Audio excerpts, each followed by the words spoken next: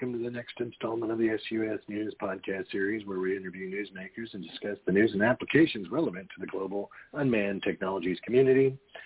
I'm your program host, Patrick Egan, and as we always do at this time, let's say hello and welcome to our co-host, Mr. Gene Robinson. Hey, Gene. Hello, Patrick. How are you today, sir? Living the dream. Just living the dream. As always. How about yourself? Oh, not too bad.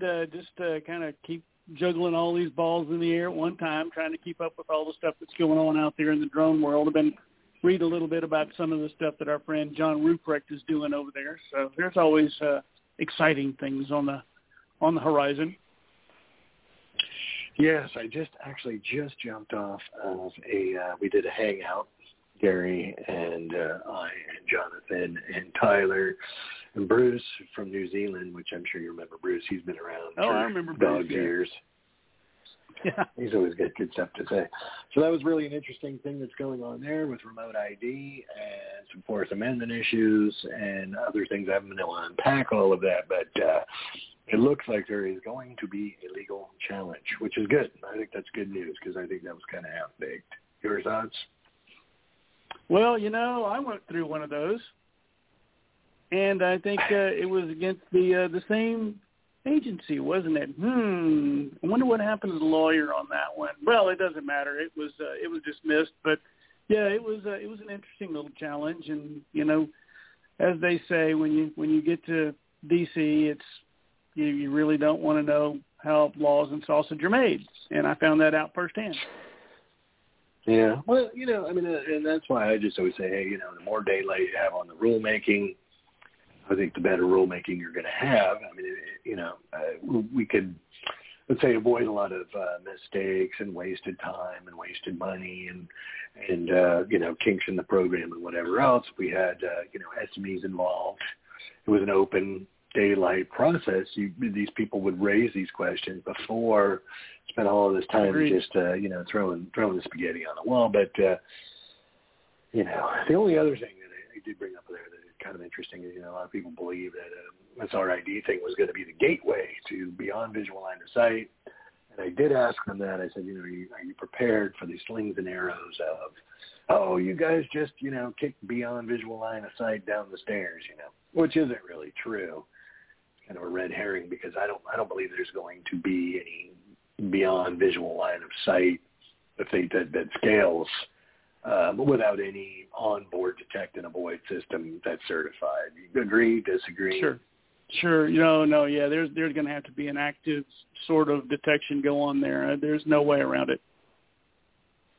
Yeah. So the notion, and there's a lot of people falsely believing now, like this beyond visual line of sight was like a year away or 2 years away, which would be nice. I'm all for it. I just, I think that there would be better things in the RID, like, baseline for well clear, baseline for, maybe visual acuity of the human eyeball. So we had something to work with for standards for this,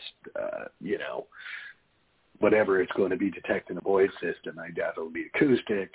You got guys with cameras and you're, flying 10 pounds of glass around. Who knows? I don't know. Maybe it'll be radar or, unicorn dust. I don't know what it'll be, but whatever it is, they're gonna certify it. And I think, and that's going to be the sell to the, let's say, manned stakeholders, your AOPAs and your HAIs and ALPAs and the rest of the alphabet soup groups.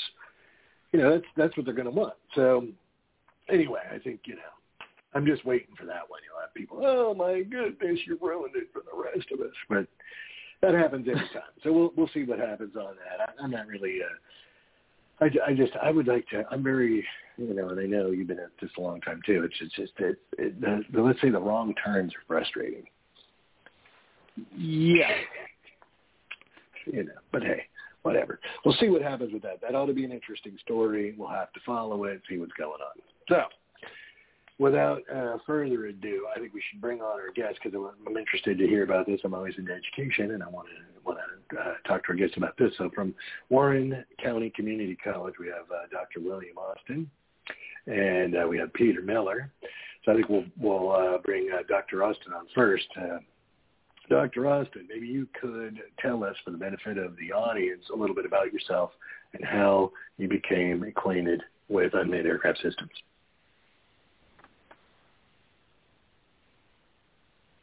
Hello? Okay. Peter, are you there? Yes, sir.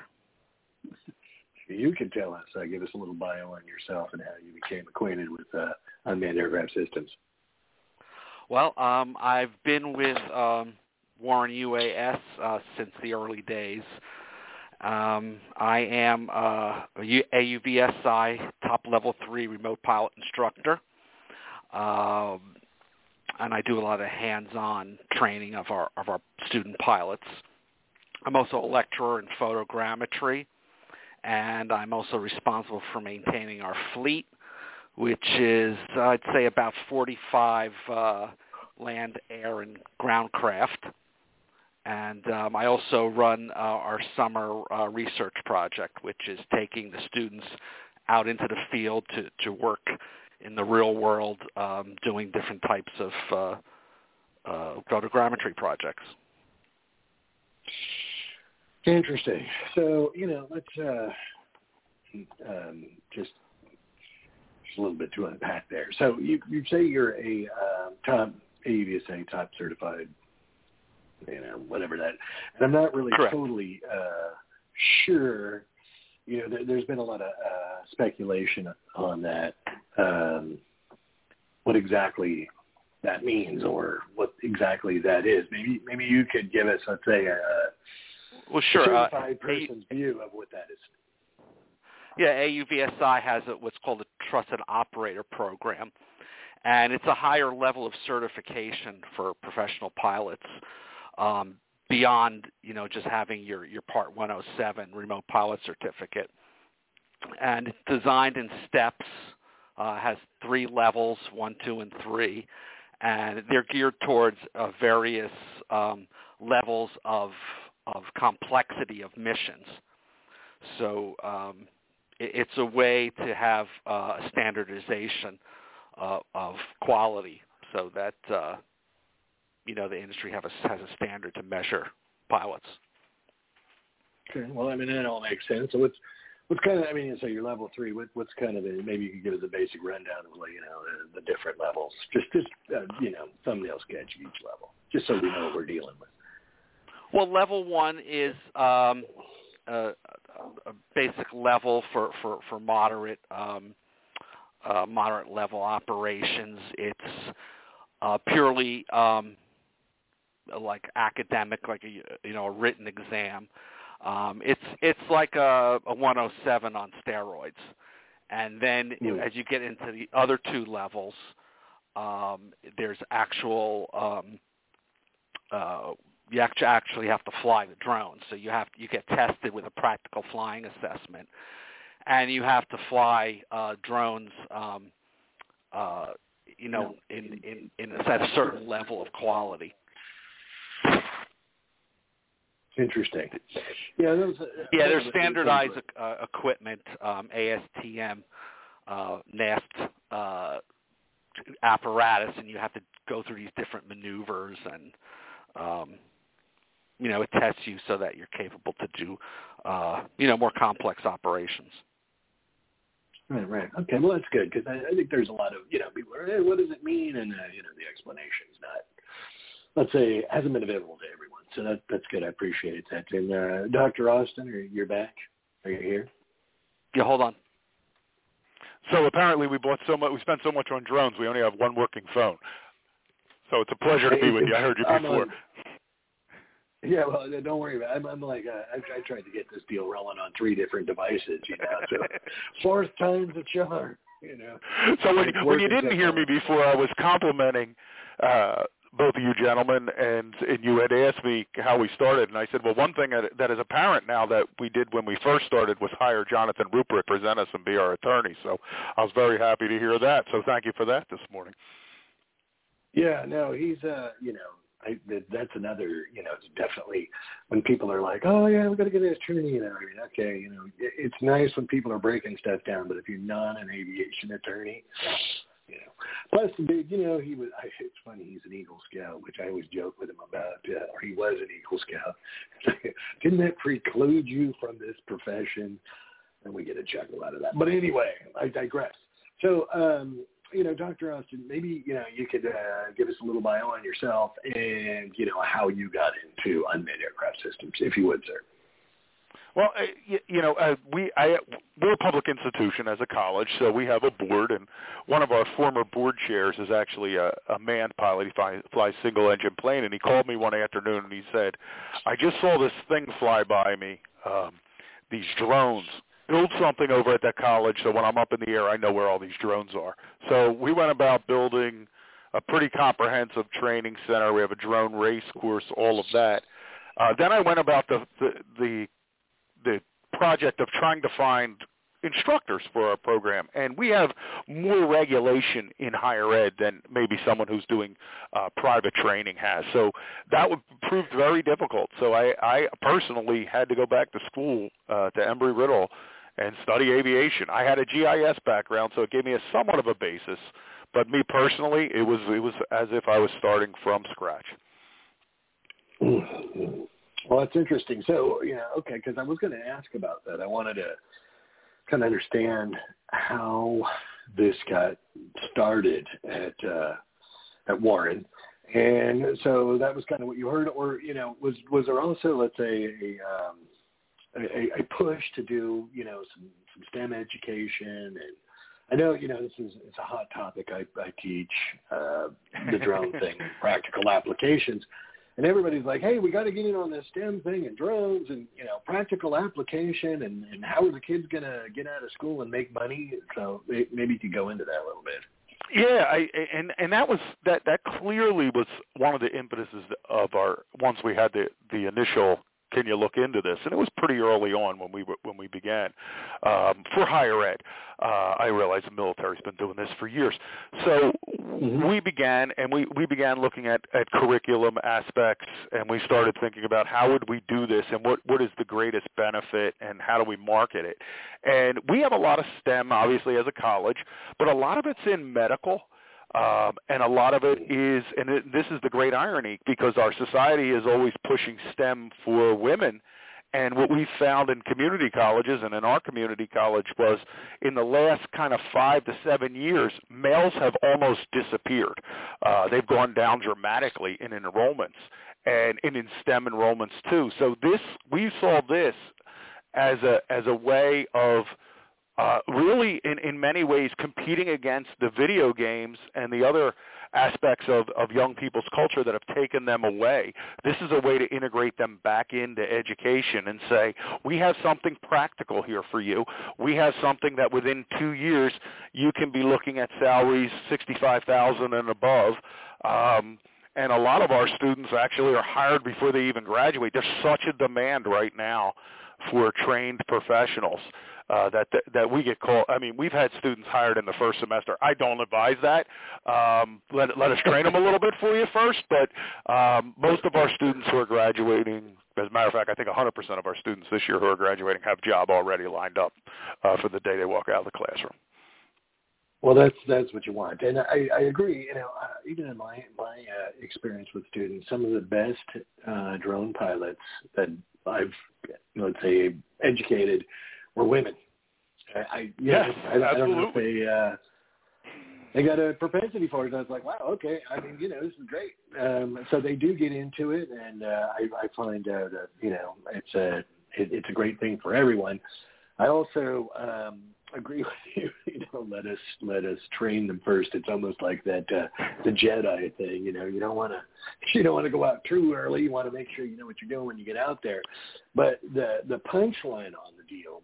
This is always something I always tell my students too. Is like the whole reason that you're really here is to learn information, skills, techniques, process, so you can go out in the world and, buy a house, eat food, and all these other things you want to make this living, And it's a little tongue-in-cheek, but it's true. That's what you're really trying to do is here's the tools. Now go forth and, prosper. And it's a great feeling to see that happen. So interesting to hear that, you have that much demand for students. And maybe, you could tell us what kind of fields mainly are these jobs in?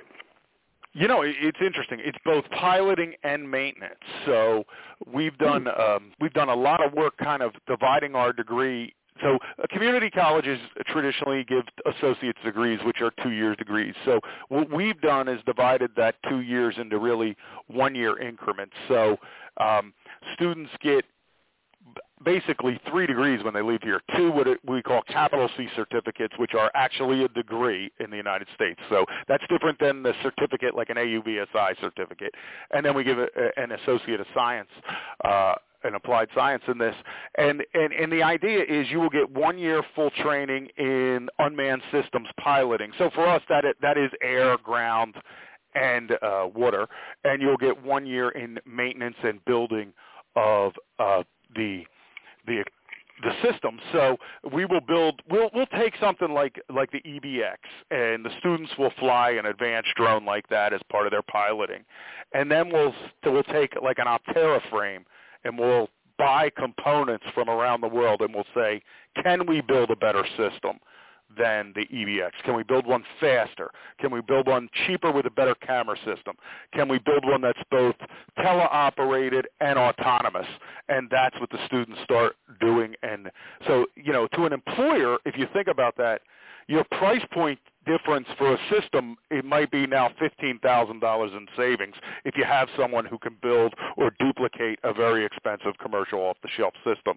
So that's all part of the degree as well as the piloting, because we're trying to create the well-rounded employee for the industry. So these students will also get training in Pix4D, photogrammetry, and all their related products, as well as Esri and their related GIS products, as well as going through CRM and fundamentals of instruction and other courses that would allow them to act in a management role as well for a startup company. So we're trying to create the individual that can do anything for the employer who wants them, or at least has the ability to learn what the employer needs, because we know whatever we know today in this industry will be changed within the given year. So our students have to become, and part of our education is, how do you become that effective lifelong learner? Because whatever we teach you today, we know will be obsolete relatively quickly, especially in this upstart industry. Right. Well, again, lots to unpack there. I like to hear that you're doing that. I'm like unmanned. I was into this thing a while ago where it was like land, sea, air, and space. All of these domains have applications for unmanned, let's say, systems. And I'm glad to hear you guys are covering the bases on that one. And I was going to ask that question. So there are let's say several different popular software platforms that people are using with drones, and if you did any instruction with that. So can the students gravitate towards, like you said you had a GIS background, are there students that are like gravitating towards that track, or is it more of a like, hey, we're going to show you all of these different segments, we're going to run through all of these different segments as like a module? Or is it a little both? Can students choose and pick? Is it cafeteria style? What is it? Well, yeah. So it's a little bit of both. So the way we design this is students can come in and they can say, "Listen, I don't want a whole degree." And we have students with, this is an interesting degree for us because I've had a student who's already had a doctorate. I have several engineers with master's degrees. They're all trying to learn this technology. They don't need an entire degree. So it's like, this is what they need. So pick these courses, and here you can sit for these certification exams when you're done. And we have that, and we have for the entering person who's never been to college and wants the entire experience, we have that, and everything in between. And it was designed this way to fulfill the needs of the industry and the community. So, before we said we accepted students, I spent probably about a year and a half going to all the conferences and listening, and not saying very much, just listening and seeing what industry people were saying, what the FAA was saying, what educators were saying, and trying to then take all of that and create something that would solve the issues that people were raising, and that's what we tried to do very much here. And again, we go from me having to go back to school to now we have faculty who are, FAA air traffic controllers during the day, and they teach for us in the evening. We have airport managers teach. So we have, when students get into this, they're really getting an in-depth education in the sectional. We're way past Part 107 and what we're talking about here in terms of their ability to attack the material and deal with situations in real life, because we're trying to create the advanced professional. At the same time, we're putting together. I was on a meeting earlier with Jonathan Daniels from Praxis Aerospace. We're trying to put together a session for teachers, because what we'd like to do is train high school teachers to begin to let high school students know about this industry, so the interest is sparked, especially for STEM, much earlier for those students, so that by the time they get to us, they're raring to go. So if we do have that employer who wants somebody in the first semester, we have somebody we might be able to recommend at that point, because now they're enhancing what they already know, because we've helped train their teachers. What we do at Warren is, if you adopt our curriculum as a high school, we'll actually credential that high school so we can give credit for free to those students who went through that. So when they get to us for a degree, they don't have to take 60 credits. Maybe they only have to take 45 or 48 credits, and the high school was able to prepare them up to that point. So that's an ultimate goal of what we're doing as well. We're just trying to create a workforce for the industry more than anything else. Well, and I like that, because, I keep telling people it's not all, altruism in my case. I like there to be a tax base so people are coming to pick up the trash when I'm retired. Yeah, so that answers your other question. How do people pick? Well, in every chance we get, our instructors say, okay, this is how much money you can make if you concentrate here. This is what you'll get paid. So that a lot of them are picking economically. Well, that's good to know, And so when you say that you're reaching out to high schools, I mean, you guys are located in New Jersey. Is it like, are you reaching out as kind of like feeder schools? Are you doing stuff that's kind of local, or it's like, all comers, or what's that? So right now we're at about a 25-mile radius away from us. So we're expanding to try to help teachers, because we know that those listen. A lot of people out there in education are like me. We were in a different discipline. We might have some area that we studied that was close to this, but our education is lacking. And, most people in the sciences, they're not aviators at the same time. So when you get it to this level, it becomes even more difficult, because as everyone who's probably listening knows, it's like learning a new geography. It's like learning a new science in meteorology, and there's a lot to this. So, being able to re-educate some of those people who will be teaching the next generation of the workforce is what we think is part of our mission. Because you have to remember, as a community college, we're a public entity, so our mission is the public good. Do we make our revenue off of running UAS programs? Yes. Does it cover our expenses? No. As a subsidized government agency, we spend more than we ever bring in terms of revenue, because we're funded by our county and our state as well. So it allows us to do things that maybe another entity wouldn't be able to do in training, because if they did it, they would lose money every time. So, what I often say is, if you're a private training entity, community colleges are probably in your community. Talk to them. Because what we know about education, we're not competitive. We do a very different thing. So what you want to do, and you want to make a profit, you can probably do partnered with us. And we can help you with the recruitment, with the marketing, with the curriculum development.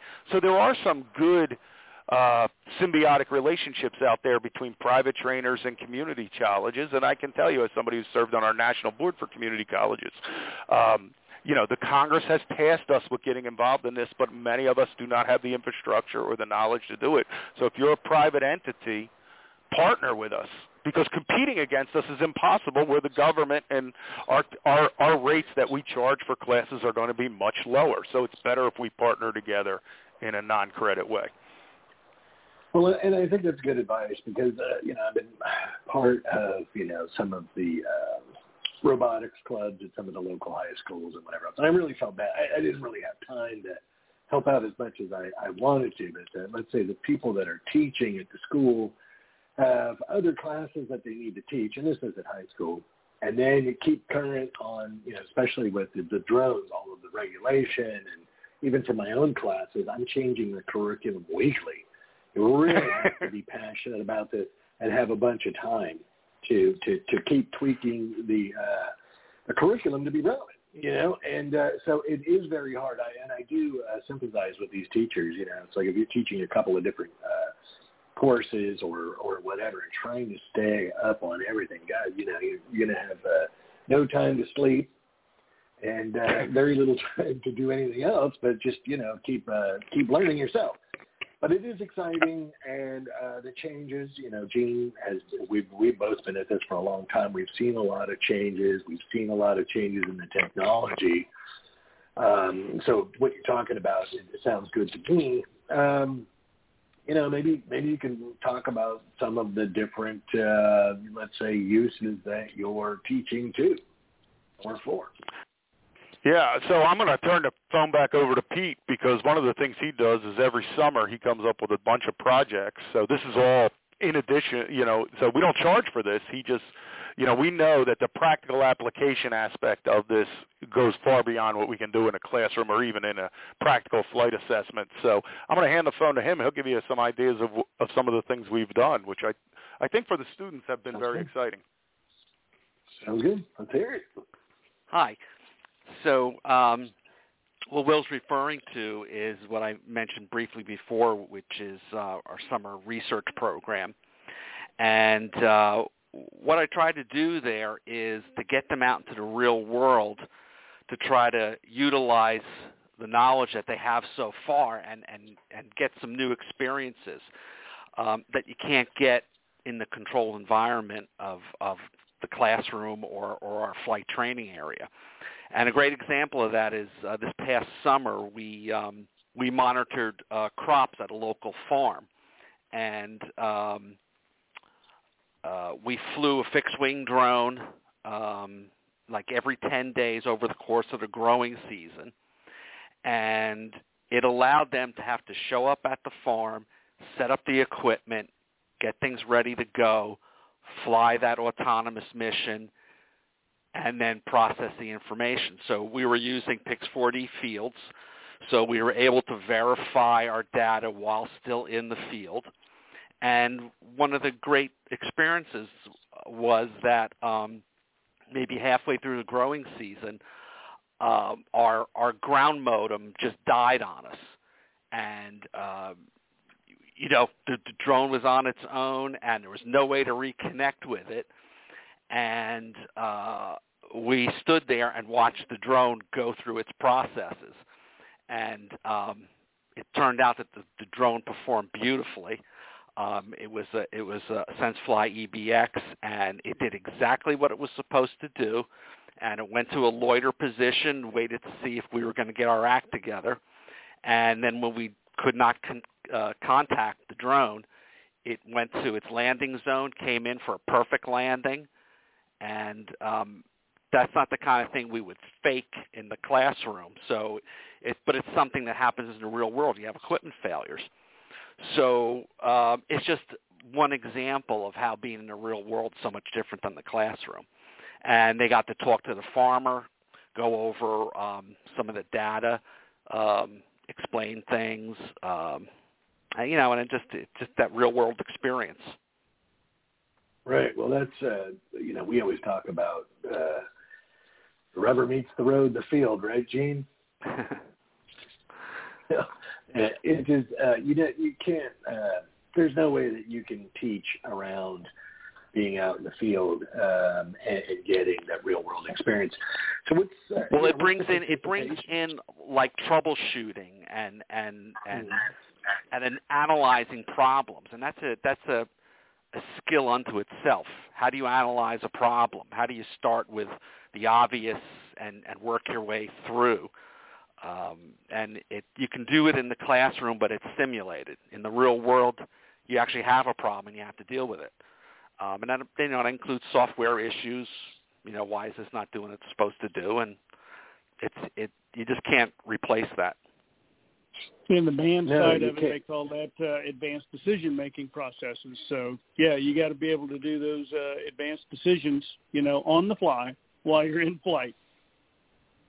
Yeah, it's can I preserve the mission? Is the safety issue the top priority? All that sort of thing that you have to do under pressure in the real world. So it's great for the students. And participation, it's a summer thing. So, do you have? Sometimes it can be hard to get college kids. Well, see, what was good about it too? It wasn't officially part of the class. It doesn't cost them anything. It's here's what I'm doing this summer. Now that you have been through the photogrammetry class, who would like to sign up for this project?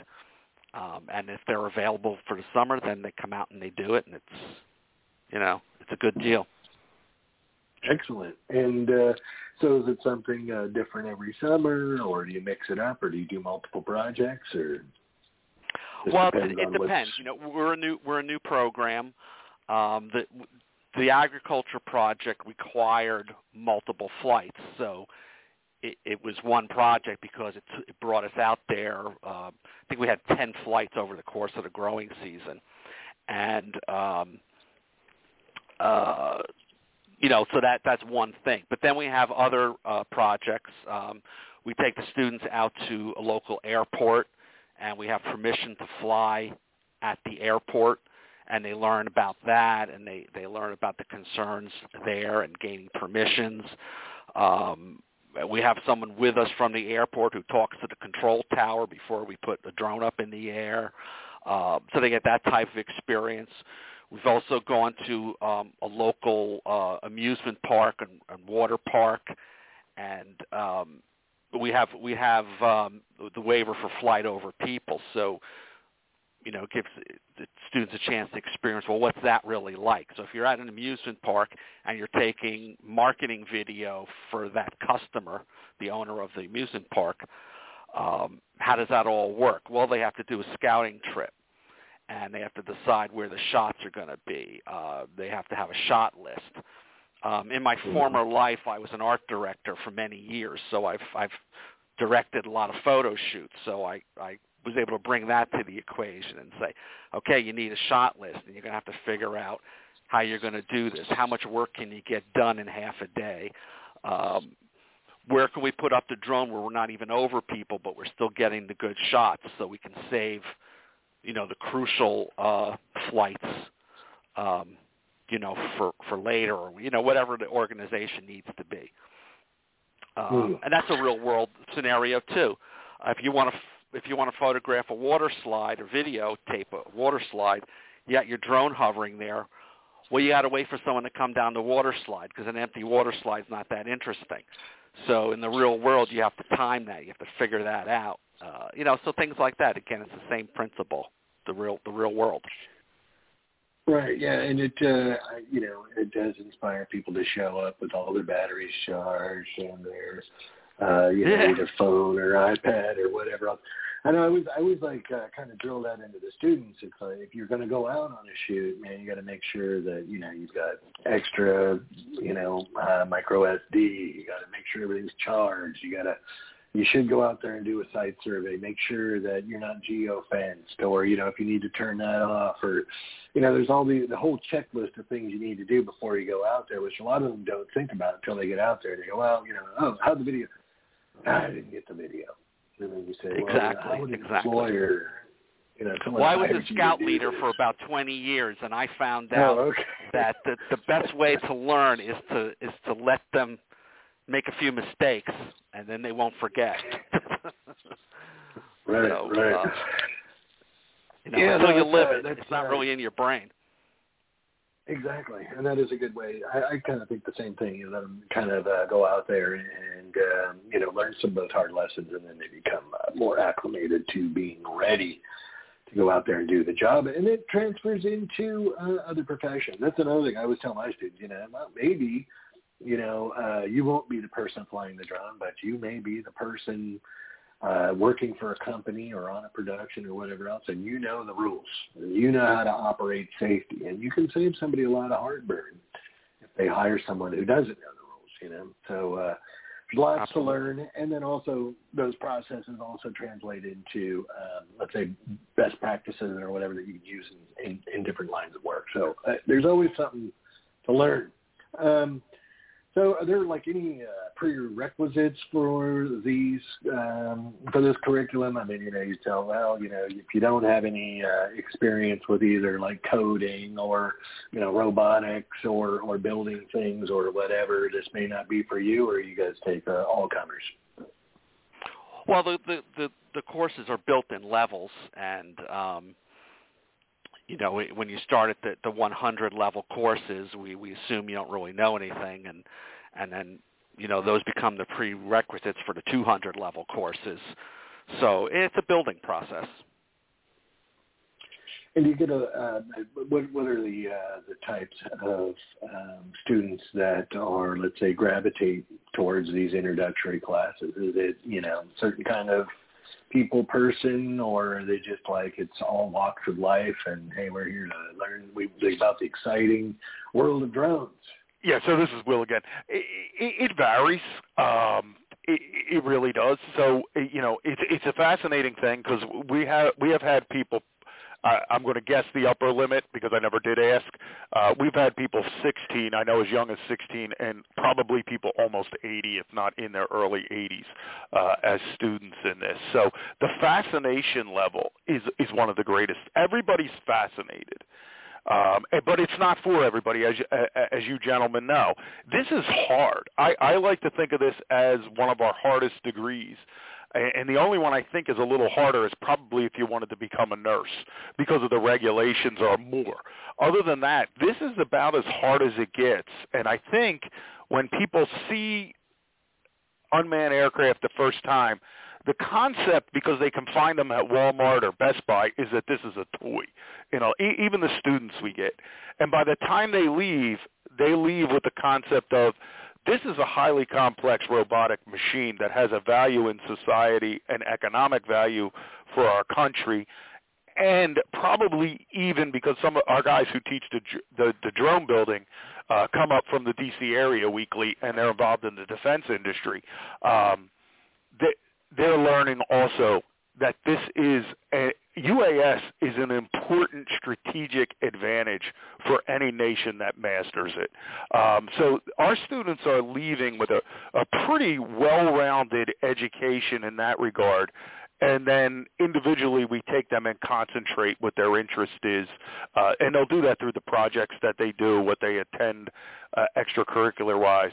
But it's really important to realize, and I think sometimes we lose sight of that, as we get caught up in these kind of battles about what should the regulations be, we miss sight of the biggest point that we should be focused on. At least I think so as a college president, and that is there are a lot of nations that are advancing way past us in this technology a lot quicker, and we got to get a lot smarter about getting younger people involved in this, getting older people re-educated. We know we've lost a lot of people out of the workforce because of COVID. This is an ideal kind of learning and career for people to be looking in because it's the career of the future, whether it's aircraft, unmanned systems on the ground, it's unmanned systems in the sea, or it's the robotic chef that's going to show up in your local fast food that's going to wipe out all the jobs that are allegedly going to be $15 an hour in the future. So it is important that we as a society start to realize what this technology means for us, the transformational aspect that it means, and that we get on the ball educating our younger people so that we have a competitive nation going forward. Sorry to get on soapbox. Nope. You are preaching to the choir. It's interesting that you say that because I kind of, I've been hitting that drum for a few years. But I think people, this technology, while some of it is complex, other parts of it are make it easier for people to get involved with. But I agree with all of that, if you want to be, let's say, a world-leading nation, you have to have programs like these. You have to be bringing in the young folks and some of the older folks or whatever, people that are passionate about it, because you want this type of technology.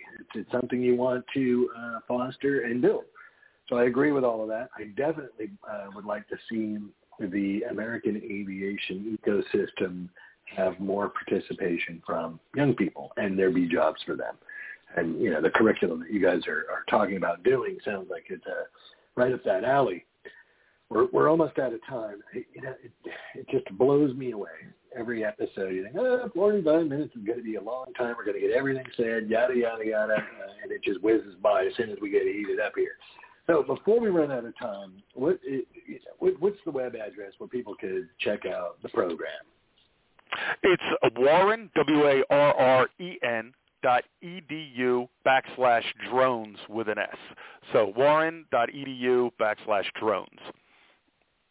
Okay, and people can go there and search through that and find out about the program and everything that you guys are doing currently. So I think I was I'm one of these futuristic guys. What's the future hold for Warren? What do you see on the horizon? Right now, we've already done the architectural plans for about 5,500 square feet of brand new lab space. It would be the largest lab space for our college for this program, which would have labs, flight simulation labs, GIS lab, photogrammetry lab, and then a lab for each domain of unmanned systems, and then probably a good $750,000 in new equipment that the students can use, because one of the things we do is we realize, as a community college, we serve anyone who walks in the front door. So that means everybody of every economic level. So we have students who would not be able to buy equipment on their own. So we supply that. We use Skyward from Verizon to keep track of where our drones are. And we actually, in the second year with our advanced students, will give them a drone to take home and practice with. So because we're able to monitor where that is through our fleet management system. So that's a good thing. So expanding that fleet, and the hardest part about this, and I'm going to date myself in age, is when I first got into this, because I'm the decision maker, you don't want to be on the cutting edge of the next Betamax. I don't want to be wiped out. So Pete and I are always sitting here going, is this the one? Should we be buying this one? So that's if you're getting into this and you're going to have your own fleet, that's the hardest part, figuring out which system will last the longest and which one will have to be replaced the fastest. Yeah, well, it's interesting you say that, because I'm always, how the students should have something, but then on the other hand, and it depends on the hands-on, how hands-on you are. Some of these systems can be kind of expensive, so it's just a difficult balance to hit. But I think that's interesting to know, and that's good to know. And that's something a public institution can do. How many people in the private industry could say, "Hey, here's a nice $30,000 drone for you to try out, thermal drone"? We can do that because we have that. That's our mission. Again, we're different than other training providers. Right. That's a high barrier, entry for private people, to buy this stuff and then have it. Have something happen to it, boy, howdy, then, you could be out of business. So that's good, because I do think that more expensive systems do offer even more responsibility for people to understand. But anyway, okay, we're out of time. We packed a lot of stuff in there. It was really good. Gentlemen, thank you so much for being on. Thank you for having us. And I'd like it was my pleasure. And we'll probably do some other stuff here in the future, too. But thanks a lot for being on this week. Gene, I just couldn't even, I know.